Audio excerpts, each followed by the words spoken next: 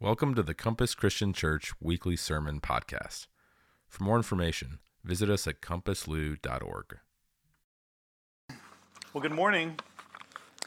As Dave mentioned, we're going to be in Ephesians 1, 20 to 23, and I've titled this sermon, Jesus, Power, and the Powers, which is sort of a weird title. Last week we did a prayer for the apocalypse, which is also a weird title. So we're in this sort of weird title phase in the book of Ephesians.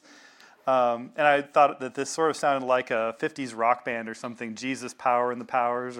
So anyway, in the past few weeks, we've seen how Ephesians 1, 3 through 14 is really a gospel presentation.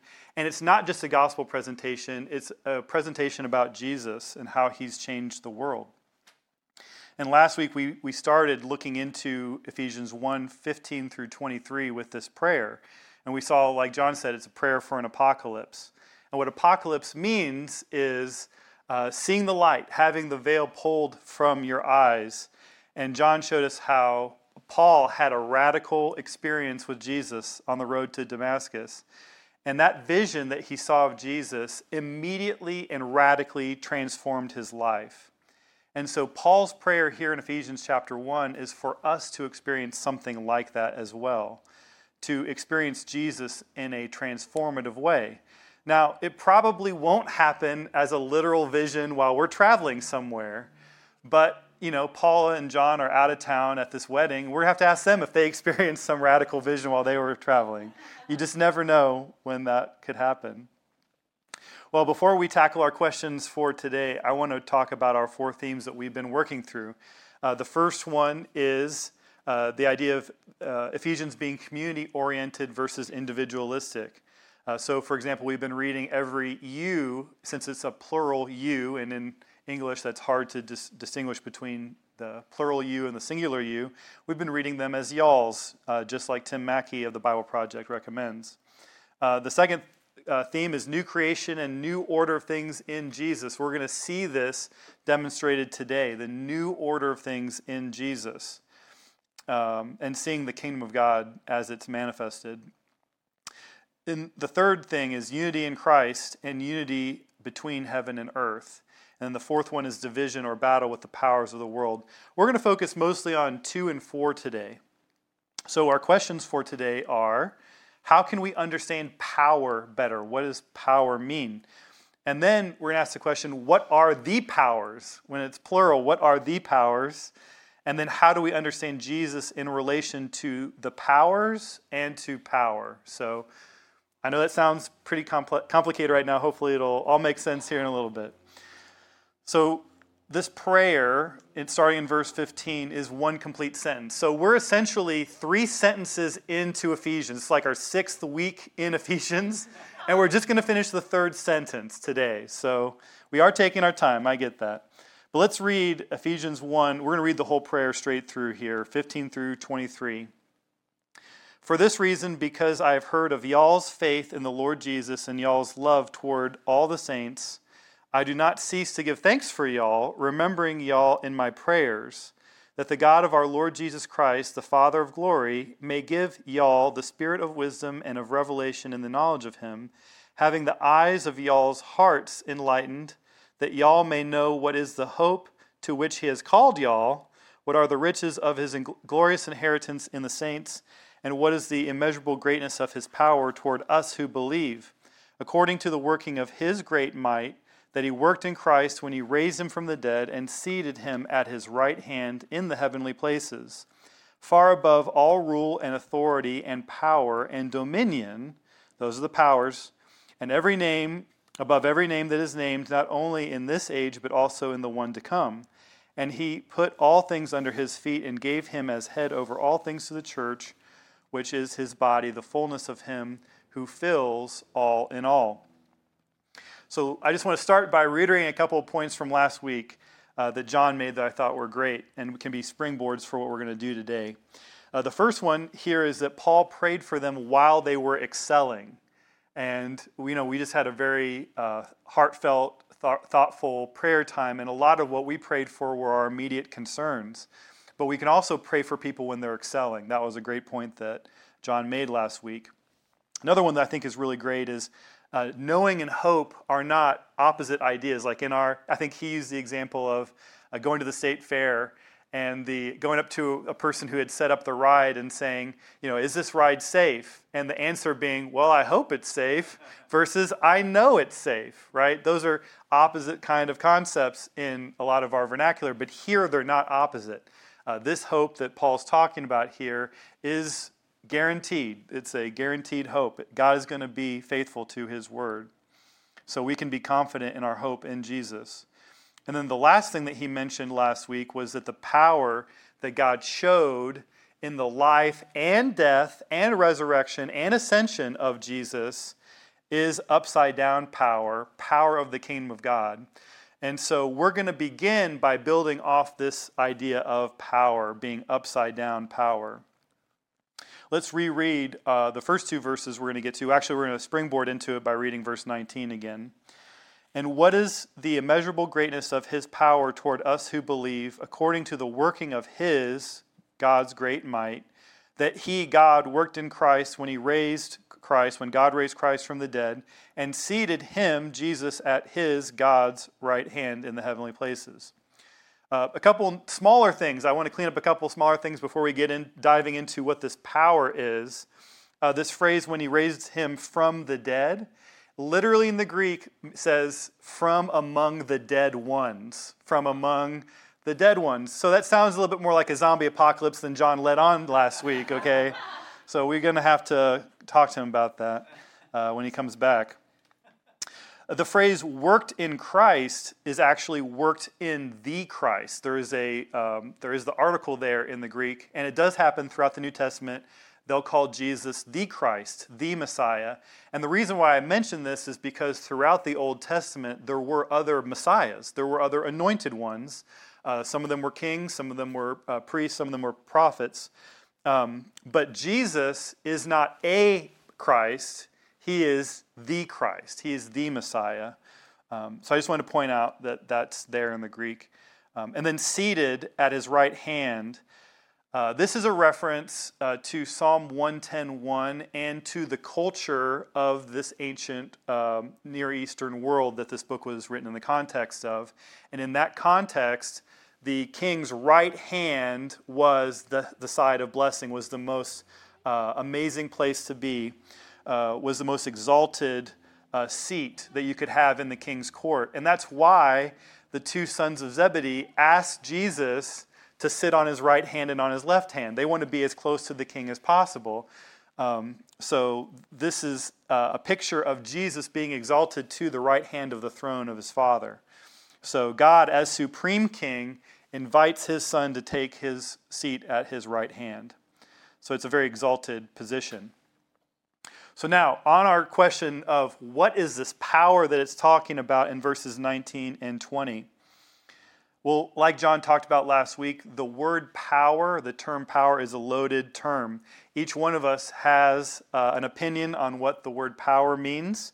And just like what John said last week, we don't want our opinion of what power is to dictate what we read when we read this here in Ephesians. We want to understand what the Bible is saying for itself, and we want to pull that meaning from the text. And so with that in mind, I want us to think about the context we've seen so far in Ephesians, look at the context of Paul's life and Paul's other writings.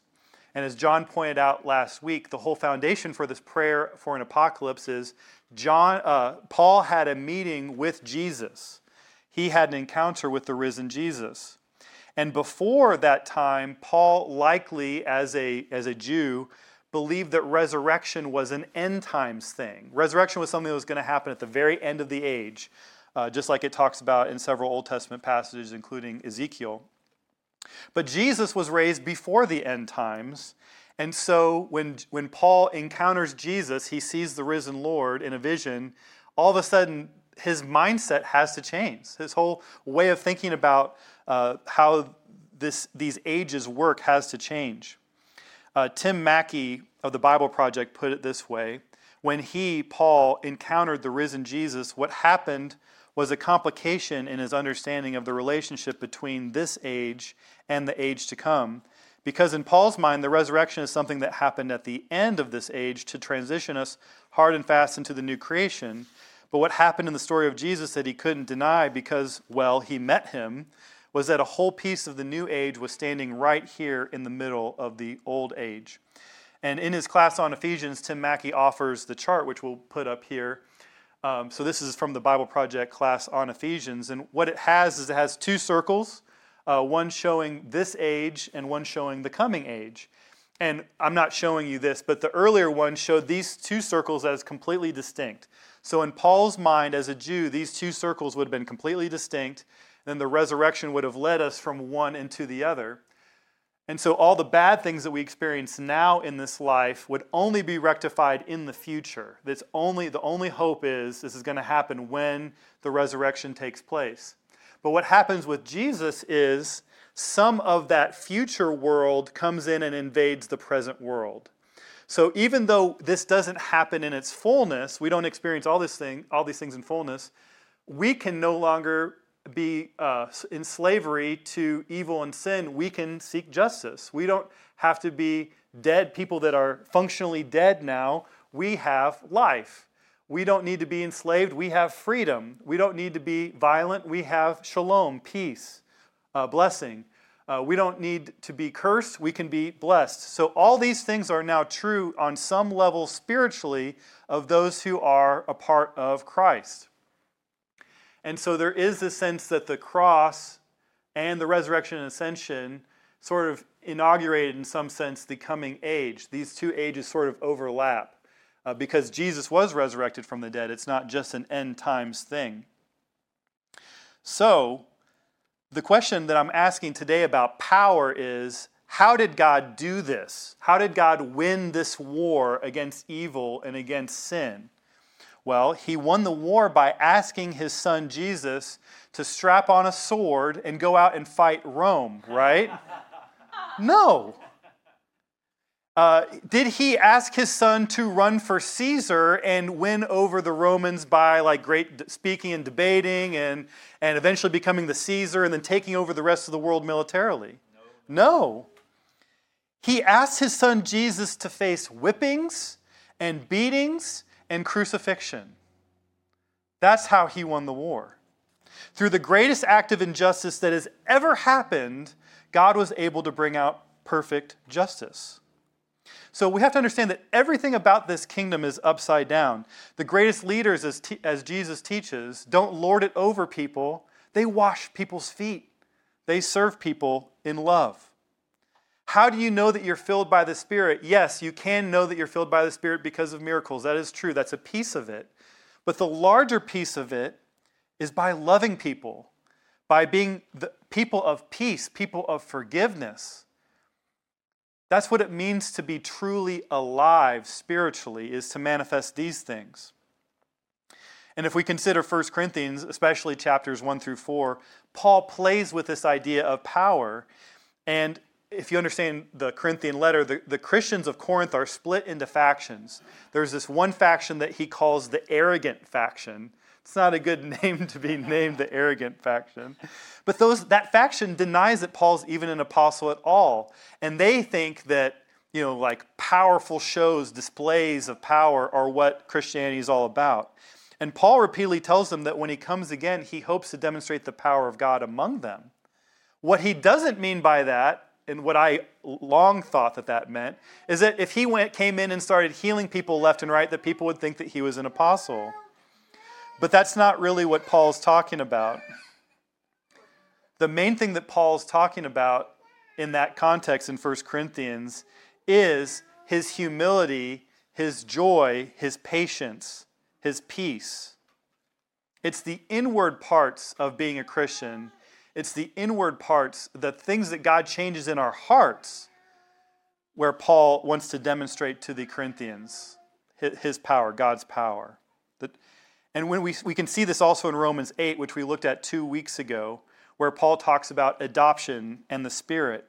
And his main point in Romans 8 is that we've been freed from the slavery of the past. We've been freed from that slavery. So now, in other words, we don't have to live like we're among the dead ones anymore. We're not among the dead ones anymore. We've been raised up as well. We've been resurrected as well. We can truly be alive. We can truly be free. So again, looking back at Ephesians 1:19 and 20, and what is the immeasurable greatness of his power toward us who believe according to the working of his great might, that he, God, worked in Christ when he raised him from the dead and seated him at his right hand in the heavenly places. And as John pointed out last week, that's why it's so important that we get this clarification about what kind of power this is in verse 20. So again, this isn't primarily talking about necessarily the big miracles or deliverance, although those are aspects of God's power. The primary thing that Paul points out is that this power is the same power that rose Jesus from the dead. This is talking about bringing life out of death. And when Paul talks about life out of death, like he does in Romans 8, he's talking about living spiritually, being truly alive spiritually, demonstrating that spiritual life by being people who obey God, just like Jesus did, living love, just like Jesus did. And we're going to get to that in Ephesians 5 as well. So being a citizen of the kingdom of God, being a truly alive person, means the whole life is transformed. Your whole life changes. That's the power that it's talking about. You are truly alive, while many of those around us are not truly alive. They look like they're alive. They're breathing air. They're moving around, but they're not really alive. They're dead. And so it's our responsibility to show God's power through love, through self-sacrifice, bringing peace, working for justice. So this isn't political power. This isn't a show of force. This isn't a huge stack of money like you need in modern American politics to make change effective in our society. It's not a huge stack of money. This is the power of the cross being exemplified by the people associated and identified with the one who died on the cross. It's about the power of the cross being exemplified. Lynn Cohick, in her commentary on Ephesians, says this: the manner in which God through Christ defeated the spiritual powers deserves attention. God's victory was through the cross, a subversive way to address power structures. Typically, we think victory is about dominating our opponents, exploiting weakness. The way of the cross, however, is the way of self-denial, losing so as to win. Mark 8:35. Believers are to imitate this behavior and walk this path as they follow after God. So this is the power that it's talking about here. This is self-denying power. This isn't self-gratifying or seeking after the power of the world. So that's a little bit about Jesus' relationship to power. We're going to talk a little bit more about that in a little bit too, a little bit more. Let's read Ephesians 1:21 through 23 now. So where is Jesus exalted to? Verse 21, far above all rule and authority and power and dominion, and above every name that is named, not only in this age, but also in the one to come. And he put all things under his feet and gave him as head over all things to the church, which is his body, the fullness of him who fills all in all. And again, before we get to the powers question, I want to talk about a couple quick notes. Every name that is named here is a reference to occult magical practice. The ancients believed that if they knew someone's name, that gave them power over that person. Or if they knew like a god's name, that allowed them to seek after that god and receive things from that god and placate that god and stuff like that. So again, knowing a name meant you could exert influence or power over someone. And so Jesus has been exalted above every name that can be named. In this age, but also the one to come, Jesus is Lord over everything in space, as it describes, the rule, authority, power, and dominion, every name that is named, not in this age alone, but also in the age to come. So we picture Jesus as exalted over everything in space and everything in time. So it's a complete exaltation. And then finally, I just want to briefly mention this term head, which is controversial. It's a complicated term. It's hard to define precisely, but a lot of the consensus revolves around life-giving attributes, leadership, and visibility. Those are the main things that Paul, and again, this is a heavy scholarly debate that we don't have time for this morning. We can talk about it after church if we want to. But life-giving, leadership, visibility, those are the main things we get with him being the head. So I want to focus in now on verse 21, this rule and authority and power and dominion. Like I said, those are the powers. As they're listed here, there's one other word that gets used in other sections, the word thrones. And so these are all references to what Tim Mackey calls the powers. And so I've quoted Tim Mackey's class here on the slide. Here are several definitions that he gives of these different powers. So archon or arche, ruler or rule, is a specific person who is in a role of authorized authority, power, and widespread influence, mostly kings and officials of a monarchy or priests and officials of a temple. So for example, in this time period, that would have been like the Caesar. It would have been like the governor Pilate. It would have been like the high priest in the high priestly family in Judaism. Then you have exousia. Exousia is authority, a structure or social arrangement that is upheld and represented by an authorized person or group. So you could think about like tax laws and the IRS as an example of authority or exousia. Then the next one is dunamis or power, the real or potential influence manifest in military, political, or economic institutions or officials who represent them. So you could think about like a general and the army behind that general, for example. That's a dunamis. A thronos, or throne, the symbol of institutional or structural authority or power associated with an institution. It metaphorically refers to a structure of power, not a particular person. So in our modern culture, this would be like the White House. You could say, the White House said yesterday that blah, blah, blah, blah. Well, they don't mean that the House actually said something. This is the throne being represented to the public. And then finally, kuriates, dominion or lordship, the sphere or territory of a ruler's power or influence. So the dominion, for example, would have been like the Roman Empire or the United States of America or something like that. It's the dominion. So in light of Tim Mackey's class on Ephesians, and I just gave away some of these examples, but I want to give a partial list of powers that we deal with. And some of the powers are good, some of the powers are evil, and some of the powers are either neutral or mostly neutral. Okay, so, but I want to point out that this idea of powers, we tend to think of it, at least those of us from charismatic backgrounds, tend to think of the powers as just demons. That's when Paul talks about these authorities and rules and principalities, he's talking about demons. Well, it's a small subset of what he's talking about. He's talking about a lot of other things too. And again, I don't have time to go into how Tim Mackey got all this stuff, but you can go watch the class on Ephesians yourself, or we can talk about it after church, like I said. But here are some different ideas about the powers that we deal with on a daily basis, some of them. Minor laws, such as traffic signs, speed limits, or social rules, like opening the door for people. Some of us, when we see speed limit signs, that affects our behavior. Some of us, it doesn't affect our behavior. I see Jerry back in the back room shaking his head, no, he does. And the last time I mentioned the speed limits as something that would change our behavior, he said he did the same thing. So he's incredibly consistent about that. So that should influence our behavior on some level. Then you have major laws, such as laws against murder. That's a good law. It's a good law to have laws against murder. And then there's laws that favor specific groups of people, like specific tax laws. Those are bad. They favor the wealthy people. That's not good. You also have rolled up in this religious laws. And one of the points that Tim Mackey makes in his class is that the law of commandments contained in ordinances, Ephesians 2:15, that's part of what the religious laws, it's a power that Paul lists in Ephesians 2. Another thing that can be a power, feelings or constructs that lead to disunity, including racism, sexism, patriarchalism, individualism, nationalism, anything that can lead us away from unity in Christ, these constructs, these social constructs or feelings, those are powers. They affect our relationship with each other. They affect our relationship with God. What about economic rules, especially the ones that make the rich richer and the poor poorer? The way our economy works, it's not just, it's not equitable. Those are powers, and we deal with them. One that was specifically important to the Ephesians is the host of heaven.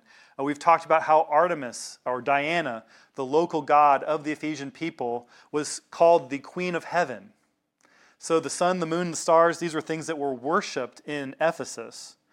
But we find out in Genesis chapter 1 that God gives the sun dominion over the day and the moon dominion over the night, and the stars to give light to the earth. So there is a godly use for these powers. They order when we can farm and when we go to sleep. They order how we live our lives, but that even can be taken too far when it goes into worship.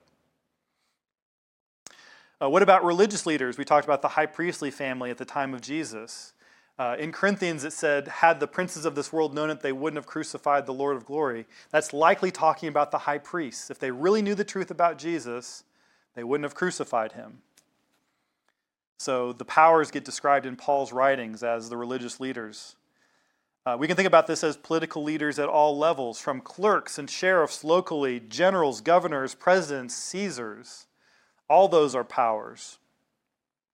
And then finally, on this last slide here, we have the ones we usually think about when we think about principalities and powers. The good ones, angels, and the bad ones, demons.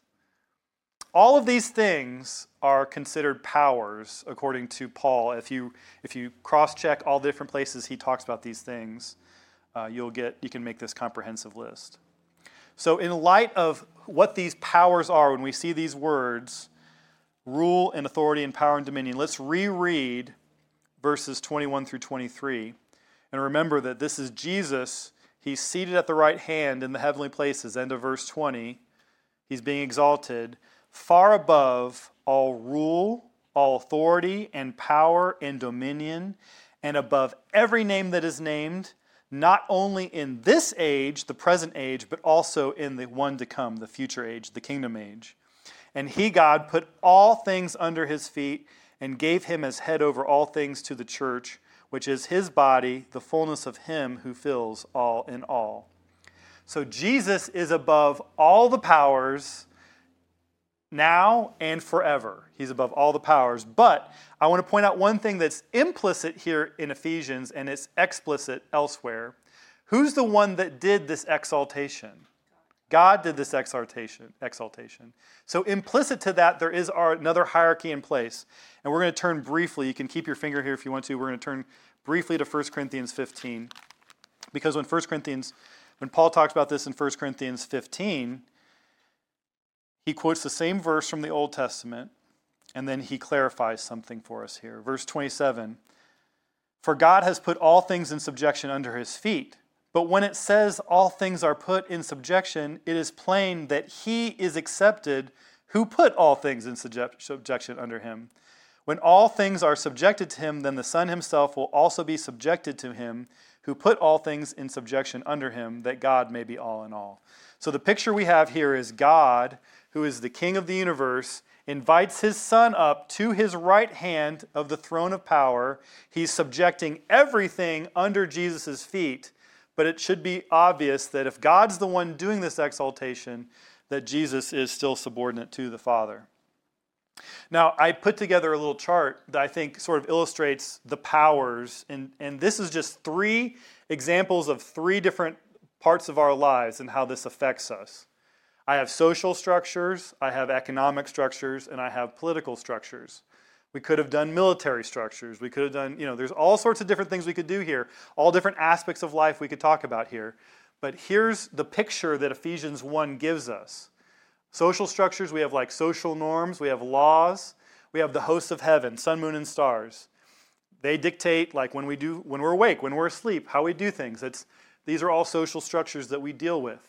Economic structures, we've got social norms, we've got economic rules. We've got spiritual influence behind why those economic rules are the way that they are.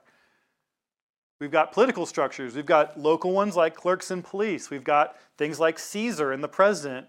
We've got the spiritual influences behind Caesar, the spiritual influences behind our Senate, behind our president, behind all these things. Good and bad, depending on your political views. It might be good now, it might be bad now. It might be a mix, I don't know. But you have spiritual, no matter if the spiritual influence, you want to interpret that as good or bad or mixed, whatever the case is, the point that we're trying to make here is that Jesus is above all of it.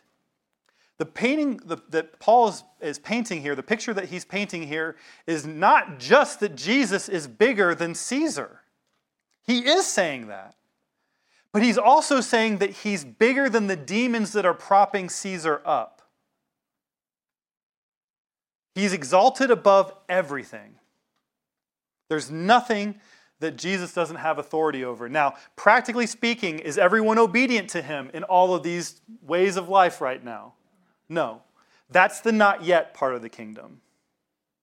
But there is a time coming when this will be a perfect little map of how life will be. And everything will be subjected to Jesus. Socially, economically, politically, everything, every aspect of it. So what does this mean for our lives? Let's think again through our 4 layers of interpretation. We've talked about what the text meant to them a little bit. Now, in the original context of Ephesians, the original audience would have been happy to hear about the superiority of Jesus the Messiah to and his Father to Artemis, the other gods. They would have seen that this is him being exalted above Caesar and above the powers behind Caesar. And they would have hearkened to this as, he's been raised from among the dead ones. Now we are raised from among the dead ones. And we can really live our lives in a way that demonstrates that spiritual life, that we are living people of the age to come. So that's a little bit of how they would have understood it. Now, what does this text mean to us? We got to do the hard work now. We've done the hard work of seeing what it meant to them. We can't just read this and just apply it straight to our lives. We have to think about this a little bit. So we too want to be obedient people who follow Jesus. We can also be amazed that Jesus is above all the powers of our day, all the authorities in our time. And the way that we exemplify that power is not by taking up the sword and fighting people, right? It's by turning the other cheek. It's by seeking justice. It's by being people of peace, by serving our community in love.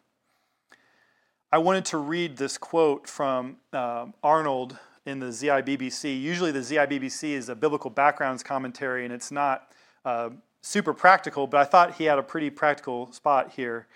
He says, under the Old Covenant, God manifested his presence in the temple. The Shekinah, the essence, the glory, power, and presence of God filled the temple. Biblical writers could therefore exclaim, behold, the house of the Lord is full of his glory. Under the new covenant, God now fills believers directly with his presence through the promised Holy Spirit. And he's talking about verse 23 here where it says, he fills the fullness of him who fills all in all. This verse also indicates that believers have a mission. God is setting out to fill all of creation with the good news of redemption available in the Messiah Jesus. In every way is perhaps better translated totally or in all parts. God manifests his presence in believers so they can move out to reach every corner of the world with the gospel of Christ and then to help each of these new believers grow and mature in every way before God.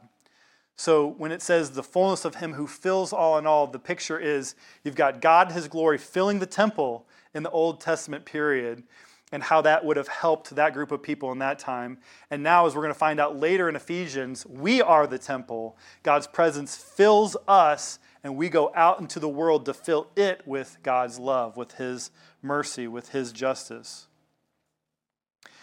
So I wanted to reflect a little bit here at the end about Jesus' relationship to power and our relationship to power. I've seen some posts online recently where some Christians think that this view of power seems weak. I've seen people say stuff like, turn the other cheek, why would we want to do that? And so I want us to think about this as we close this week. How would we, if we could go back in a time machine, how would we have won this war with Rome? Well, the only way I would have known to do it is to strap on a sword and go out and try to recruit as many people in the army as possible and try to, take over Israel, take Israel back for God.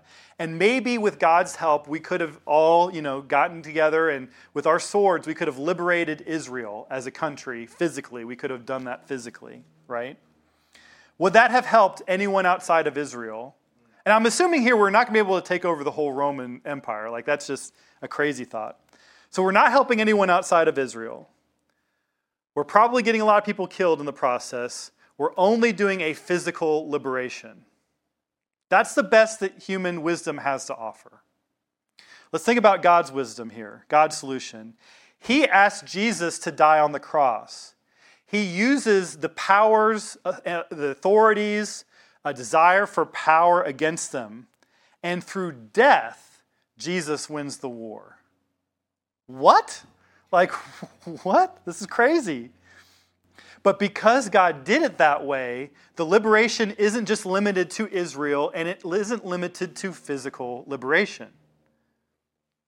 Because of what Jesus did, now we can reach people under any government, under any power, under any addiction, under any spell, any spiritual darkness. It doesn't matter what your background is. It doesn't matter what your childhood was like. It doesn't matter your ethnicity is. It doesn't matter what your nationality is. It doesn't matter what your language is.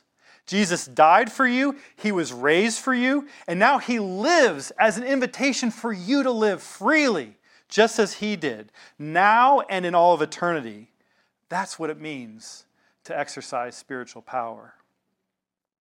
So we still fight the powers today. We fight them by following the way of Jesus, the way of the cross, looking forward to the kingdom when they'll be done away with, the evil ones will be. We've been given the power of God to serve others in love, not to exert influence over people. And in it and through it all, we recognize that we serve a risen Savior, Jesus, our King, who has been exalted above all the powers, whether they want to accept his leadership now or not. And even if they don't, even if they refuse to recognize Jesus' authority today, we submit ourselves to his authority and we follow him wholeheartedly as he leads us to his Father and our Father. Let's pray. Father, we're thankful this morning that we can see the greatness that you have exalted Jesus to, that he is the name above every name, that his power and the authority that you've given him is above everything else, Father. We're so thankful that you've done that. And what a complete victory was won in an upside-down way, God. It's just marveled. We marvel at your wisdom that he could die for us, that he could suffer and die the way that he did, and that you would vindicate him by raising him from the dead and ascending him and bringing him to your right hand, Father. Just a beautiful, beautiful thing that you've done through Jesus. And today we see that. We see what you've done through Jesus and what you both are doing for us in this day and time. How you act and how you work within us through the Spirit. How we can be people of the cross, people that demonstrate your power, your love, through humility, through justice, through all the beautiful things that you've laid out for us, Father. So we're so thankful for the opportunity to join in the work that you're doing in the world today, and that we can submit ourselves to your King, your Messiah, Jesus. And it's in his name we pray. Amen. Thanks for listening to the Compass Christian Church Weekly Sermon Podcast. For more information on how we are striving to follow Jesus together here in Louisville, Kentucky, check out our website, compasslou.org, where you can subscribe to our newsletter and view additional resources.